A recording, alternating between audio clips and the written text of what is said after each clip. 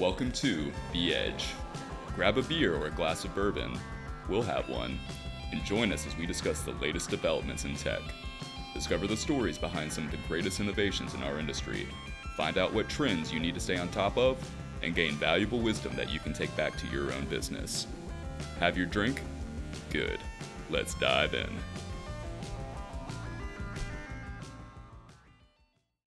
Hello, and thank you for joining us on the Kopis Edge. Today we have with us two guests who both have experience in the IoT world. For all of you non-techies, IoT stands for Internet of Things, which we'll dive into more deeply here today. First up, I would like to introduce Ralph Heredia, Hi. co-founder of Zipit Wireless. Ralph's entrepreneurial journey into the world of IoT has been one of tenacity and challenges, which he'll share more about here today. Our second guest here to chat with Ralph is our very own Adam Drews, Hi. who is the general manager of our ERP division here at Kopis. Adam has had hands-on experience with IoT through our Kopis partnership with Zipit Wireless. Adam, Ralph, thank you for joining us today. So just to dive into things, can you each talk a little bit about your own experience in IoT and how you both came to work in that field? With our sister company Vigilix, we've deployed and developed, a number. It's an agent-based remote monitoring technology, and over the years, we've basically developed a niche in the market of this distributed agent technology, and it now gathers data across tens of thousands of agents, sending it back up into our system. And so that, for me, that was a kind of an adjacent space that I was exposed to within Kopis in our other company. But then more recently, our partnership with Zipit, specifically leveraging AWS and their platform, brought us a lot closer and really got us diving into this technology a lot more.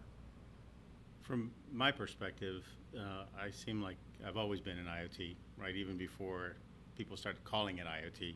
I spent 14 years working with AT&T, in the computer division, and that's how I got to South Carolina.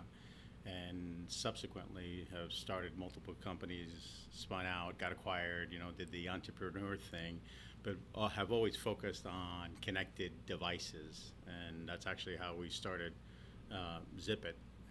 We launched our first product in 2004. It was a Wi-Fi messaging device for kids. The first thing we did was we built this infrastructure that's running on a cloud, what today people call cloud, but it was really for managing those devices, messaging those devices, and really, configuration and control. And that led to a lot of the technology that is applicable to IoT that we provide to OEMs and collaborate on OEM projects with companies like Kopis and other companies we work with. So Ralph, tell us a little bit more about Zipit Wireless and what led you to start the company. Okay, so Zipit is a software services company that focuses exclusively on IoT. We, as I indicated earlier, we launched our first product in 2004. It was the software technologies for managing that Wi-Fi messaging device that we've evolved. So the DNA has evolved into a bunch of services that are used in OEM products that are all related to IoT.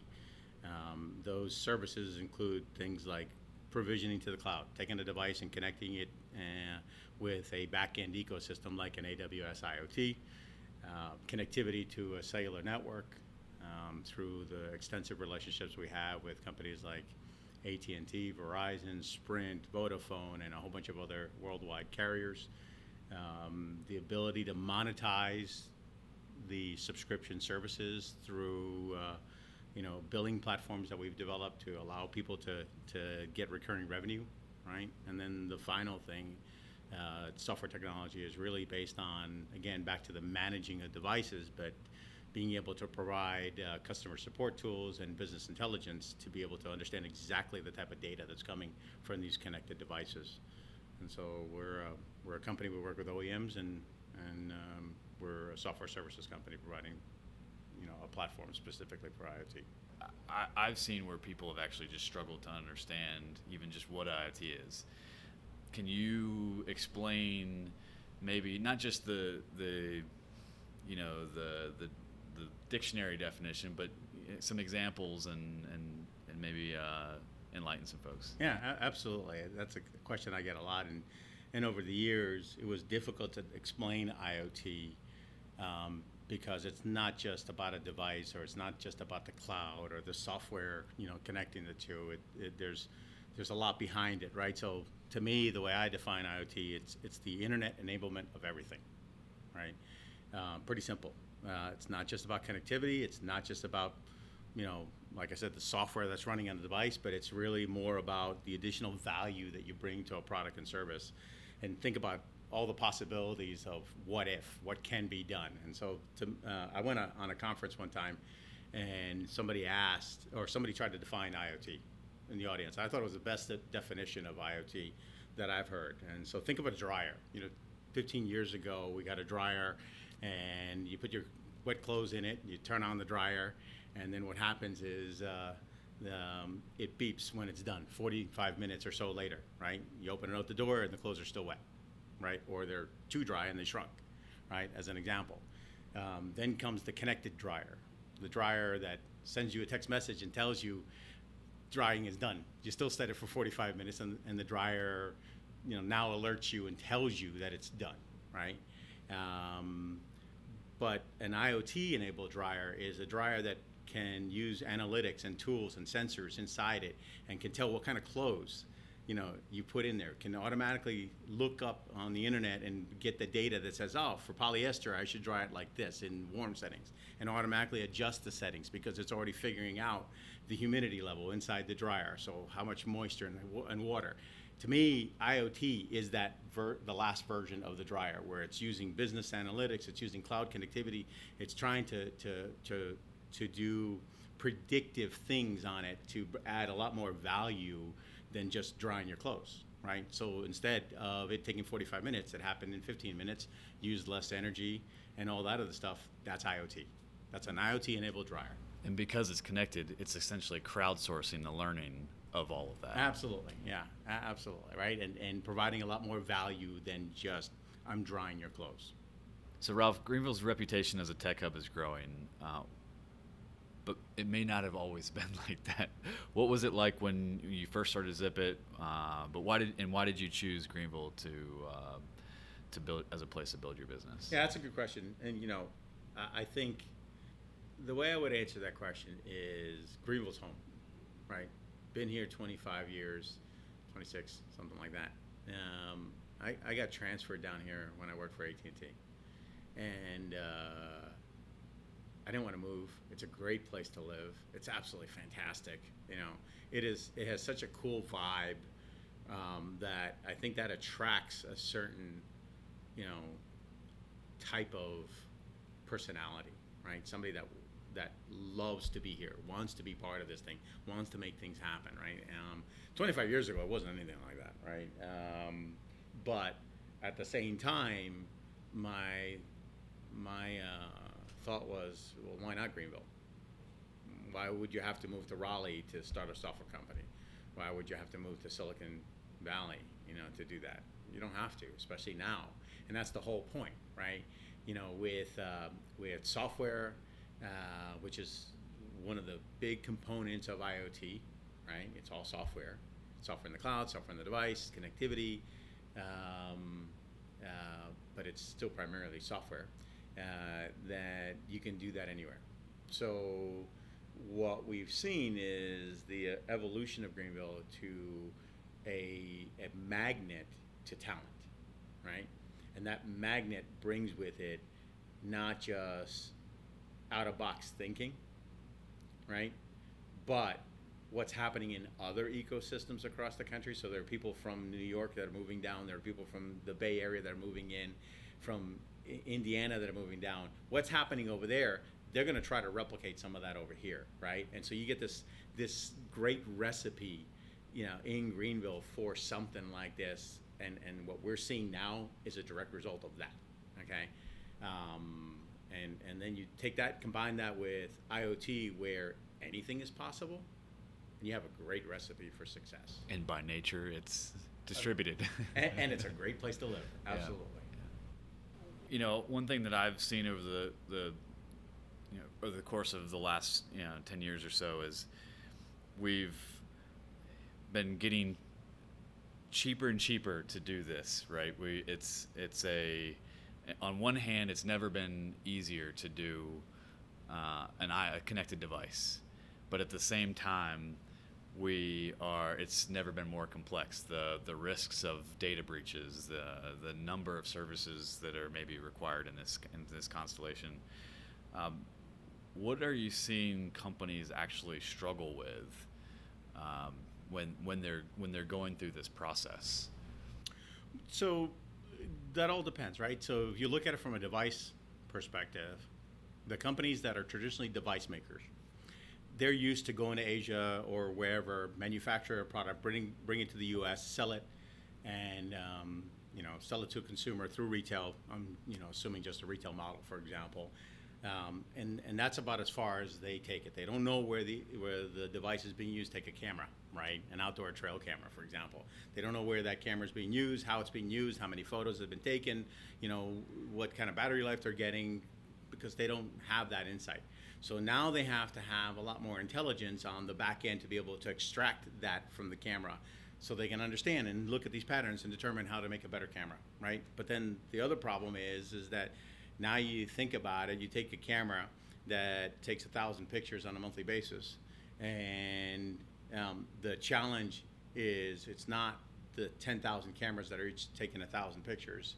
It's when you get to 100,000 cameras and each one of them is taking 1,000 pictures, and now you're managing a database of all these pictures in the cloud environment and how you operate an infrastructure to be able to support, so that way you still have a great experience with that camera. It's all about the camera because that's what you buy.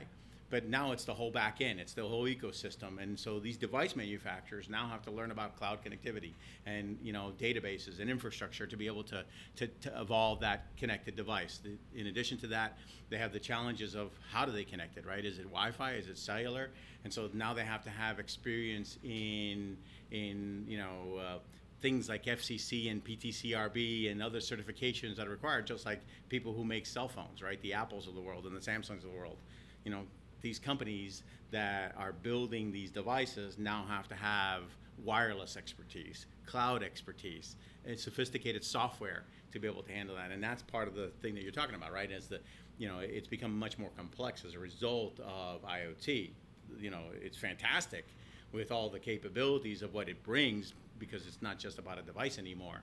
And there's value that people are willing to pay for, but it is significantly much more complex to bring a product like that to market. Right. Yeah, I look at it kind of similarly to the world in AI, right? It used to be that to get your first transaction or your first answer, you're hundreds of thousands of dollars of sunk cost. But and similarly here, right? It's to get your first test instance of anything, you can use all the tools in the world that AWS has or Azure has. You can use some of these consumer devices, consumer parts to orchestrate a total product and bring it to market. Still complex, right? Correct. So bringing a product to market, how does somebody have to change?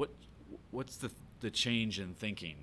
Because there's more value than, like you said, all these parts to this orchestration of a product that's connected. The user experience is different. The value that it brings to the OEM is different. Can you talk about how there's a mindset change for this value prop? Yeah, let's start off with where that change is coming from, right? So it's pretty common to see the average teenager or young adult walking around with a smartphone that they've been using for the better part of 5 to 10 years now, right? So the expectation of, what is a connected device? How do I use a connected device? It's no longer about just the device. It's about the apps on that smartphone, right? Is how that's evolved, right? How easy it is to connect with your friends and connect with data and look at things, share things, right? That expectation drives an OEM that's going to bring a product to market, in a certain way, right? So they have a higher expectation on the product that they're going to buy. It's no longer about the camera, again, and just a basic camera that takes pictures on an SD card. I want those pictures coming to me. in addition to those pictures, I want to know more about those pictures. If it's an outdoor trail camera, they want to know about what's the weather like when it took that picture. What's the what's the pattern of the wind coming in, right? Because I bought that camera for a particular reason. I have a camera in front of my house.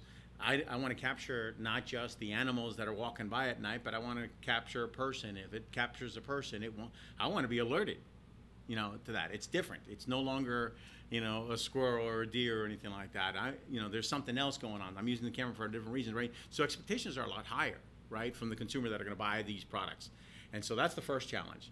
It used to be that the OEM would say, okay, I'm going to add connectivity for the sake of connectivity. Let's take a connected refrigerator, right? And not to pick on any local company doing refrigerators and anything like that, but the expectation was, well, maybe I can sell you some filters, right? Now, the reality is most people are going to go to Amazon and buy the filter directly anyway, right? But I want to be notified when it's time for me to change my filter, right? The company that's going to produce the filter is the same company, hopefully, that produced the refrigerator in the first place. So they're still going to get their revenue somehow, but they're not going to get it direct from the end user and the supplier, right? There's a supply chain that comes into play, right? But the expectation from the consumer is, I want to get that data, I want to get those alerts, I want to get that notification, and that's the value that I need. Yes, you're going to connect my product, right? And I'll buy a connected product as long as there's additional value proposition on that. So again, back to where's the demand coming from? I think it comes from the consumer. Our whole thought process of how and why things need to be connected has evolved significantly, especially driven by the smartphone and what's happened in that market. What about then on the manufacturing side? I mean, the data that they can capture, just overall, not necessarily, there's obviously data privacy concerns that they have to think through, but even just usage of the product, they can, evolving how maybe it's quality, it could be product innovation. Yeah, absolutely, right? So think about the data. This is what I call business intelligence, right? And we really focus on extracting that value, right? Connectivity brings to a product the ability to get insights that you don't have.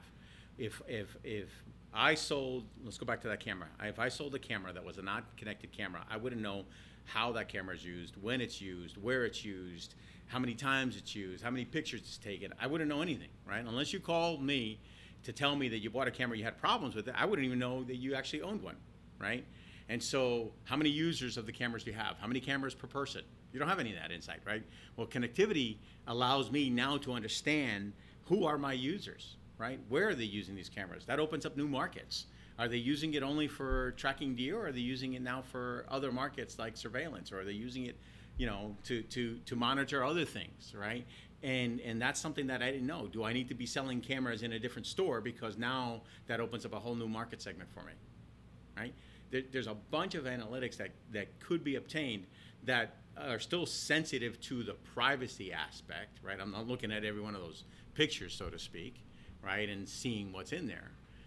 You can address those things. Those pictures should be encrypted, or the camera communication should be encrypted, so you don't deal with the hacking thing that you talked about earlier. But there's a lot of opportunity to add connectivity that brings value, that allows me to now know more about who's buying my product.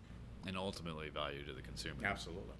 So given that, what are you seeing that are trends? What's going on currently, and what do you think is going to happen over the maybe next 5 or even 10 years out? Yeah, over the past year or so, as more people are bringing connected products to market, what's happened is there's been a whole momentum underway to bring new technologies, especially in the areas of connectivity, right? So low-cost, cloud-based computing, Amazon, Microsoft, Google, they've nailed it, right? It's much cheaper to actually set up a cloud infrastructure than it is to set up your own data center.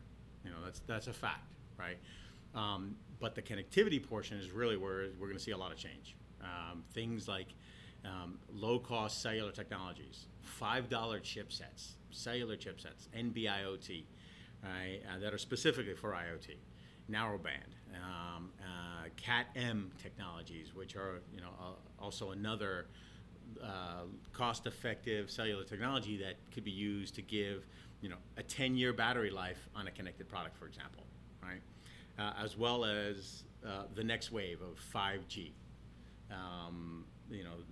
The fifth generation network, right? That brings not only extremely fast speeds, low latencies, but the ability to really enable things like smart cities, smart cars, car to infrastructure communication that requires, fast access, fast connectivity, low latency for the things that they do. That's what's happening and happening nationally and even happening at the local level as well. So ultimately, we're getting more types of products that essentially cover more scenarios more granularly. Correct. All the way from the dripping data up into the cloud to just heavy hitting, intensive low latency scenarios. Correct. Now, so all that's happening across the globe, big companies, but what about here? What's going on here in Greenville in the IoT space? Yeah, I think we're seeing at the micro level what's happening at the macro level, right? So nationally, 5G is coming out. You see the large carriers all announcing 5G trials across the country. But even at CES this year, Sprint, for example, listed and announced Greenville as one of the cities that are going to be deploying their first 5G networks, right? So they're doing that in Atlanta, and we're a couple hours away from Atlanta, and they selected Greenville as well, right? That's in addition to what Verizon's doing, what AT&T is doing as well. But you see at the local level, we're now rising up to be one of the first deployments of 5G as an example, right? And that's exciting. The other thing that we see in Greenville that I've seen in the last 20-something years that I've been here is there's a lot of software companies, right, that have all evolved and started and incubated and everything else as a result of clearly the Next and all the other innovation centers and things that we've put in place to start that. But people moving into the area. And what we're seeing as a result of that are companies collaborating with companies, right, on projects. And, a good example is what Zipit and Kopis are doing, right? Great example, right, especially as it relates to IoT. New markets, new opportunities, collaborating. But we're also seeing things like, the meetups that are happening at night, right, where you get a bunch of software developers from different companies to focus on a particular project, and the next minute you have a connected trolley. So now the trolley is being tracked up and down Greenville as a result of a collaboration of half a dozen software, hackers, people that do that for a living, but thought it'd be cool to actually do that and think about what's happening there, right? So there's other things in Greenville that are happening as a result of that. And I think it's a perfect example of how the tooling is enabling that such a quick to market. I mean, not to belittle the amount of work that they've put in, because they certainly put in a good bit of effort to get the trolley connected, but could we imagine that 20 years ago to be able to 10 of us outside of work being able to do a connected trolley? I mean, that's tough. Yeah, I mean, you didn't have the infrastructure to be able to do that, right? The wireless connectivity, you didn't have the mindset, you didn't have the ability to create an app and put it in the cloud and send notification, low cost, SMS messages to somebody saying, hey, the trolley's right around the corner from you, things like that. GPS positioning didn't exist 20 years ago, 25 years, maybe it did, but not for the applications that we have today. So yeah, it's about a timing. We're at the right time at the inflection point with everything happening at the same time, and that's what's enabled us to do that. And it's exciting. Yes, absolutely. But think about how easy now, literally, it is to build an app for an iPhone compared to what it was, 20 years ago when there wasn't an iPhone. What did you build an app for? A PC? That wouldn't work if you're trying to track a trolley. Is there anything that you're currently working on that you're really excited about and are ready to share with us even? Yeah, those are one of those answers or questions that I ask. If I tell you, I'd have to kill you, but I'm not going to do that. So. No, I mean, we're working on a lot of things, right? And in terms of what we're seeing in terms of trends, for example, right, that there's a lot. It's about tracking and monitoring, right? So we're going back to the basics of what we did early on at Zipit, where we built this infrastructure to monitor and manage these devices. Now we're seeing people put that inside applications, whether they're low-cost tracking, devices for asset tracking, tracking kids, tracking dogs, things like that, right? Or you're seeing, tracking cop cars as a result of, being able to notify something with, the project we worked on with Pursuit Alert, for example, right? So tracking and monitoring are things that are coming in all aspects and all facets of applications that we're seeing, and I think that's what I would say is we're working on a lot of applications in that area. What's your long-term vision for Zipit? Is there anything separate from what you see as helping companies bring connected devices and connected products to market? 15 years ago or so, when we first came up with the Zipit product, we knew that the technology that we were building is applicable to anything. What we didn't know was what are those anything applications, right? We didn't know where they could be, where they would lead us, right? We were thinking of a single device. What excites me about what we're involved with is with our carrier relationships, the applications that are coming in, the opportunities that we're working on. I think we're still just scratching the surface in this area, right, in IoT. So long term, how do we become, a key part of the 50 billion devices that are coming in IoT? That's what, I'm looking at. How do we make sure we don't miss a particular beat with what's happening in networking, what's happening in cloud technologies and collaboration with partners, and who are the partners that are available? That's the stuff that I see us continuing to expand,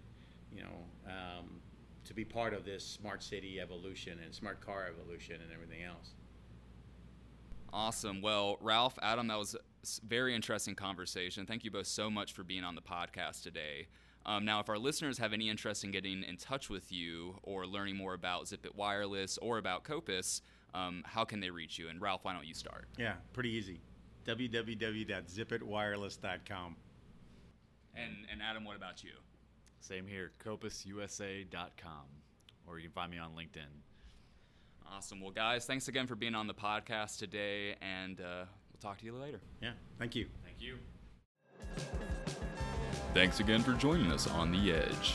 If you want to keep in touch, or if you have any topics you'd like us to cover on the podcast, please reach out to us online. You can contact us through our website at kopisusa.com or by searching for Kopis on Facebook. We'll see you next time.